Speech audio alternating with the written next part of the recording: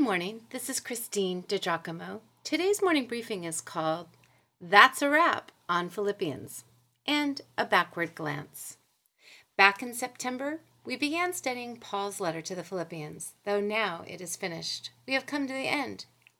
What a letter it has been. I feel like I learned more about Paul's softer side as he has expressed his love for his Philippian brothers and sisters repeatedly and in several different ways. Everything Paul lived for revolved around Jesus Christ.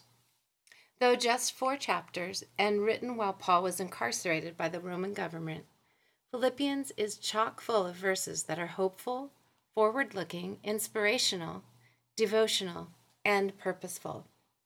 Let's take another look together at several of them, shall we? These verses are amazing to me. Being confident of this, that he who began a good work in you will carry it on to completion until the day of Christ Jesus. That's a promise. Philippians 1:6. And Paul's expression, for to me, to live is Christ, and to die is gain. Do nothing out of selfish ambition or vain conceit, but in humility consider others better than yourselves.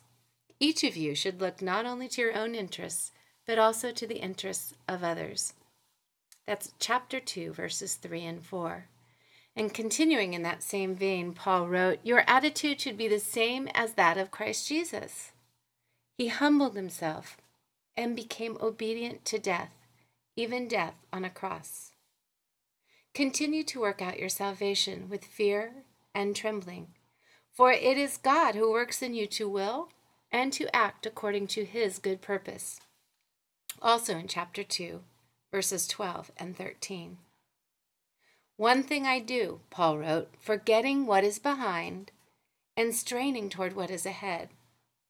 I press on toward the goal to win the prize for which God has called me heavenward in Christ Jesus. Chapter 3, verses 13 and 14. And then he reminds us, wow, I need to keep this, maybe even write it on my arm.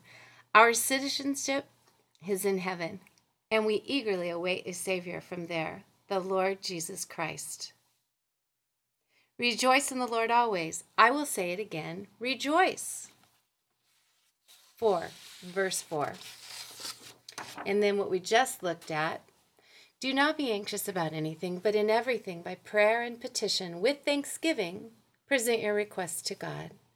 And the peace of God, which transcends all understanding, will guard your hearts and your minds in Christ Jesus. Chapter 4, verses 6 and 7.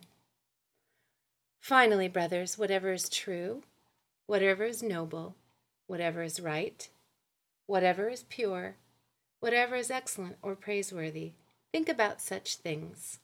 Philippians 4, verse 8.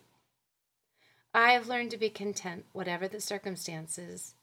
I know what it is to be in need, and I know what it is to have plenty. I have learned the secret of being content in any and every situation, whether well-fed or hungry, whether living in plenty or in want. Chapter 4, verses 11 and 12. I can do everything through him who gives me strength. Verse 13. And then Philippians 4:19, and my God will meet all your needs according to his glorious riches in Christ Jesus. Perhaps you have other verses from this letter of Paul's that spoke to you, but these few I truly treasure. I've memorized most of them. You just gotta love Paul, don't you? Well, if you'd like to read these or go back and consider them a little more carefully, you can go to pastorwoman.com, Real Life Bible Teaching, Morning Briefings, and again the title is A Wrap on Philippians.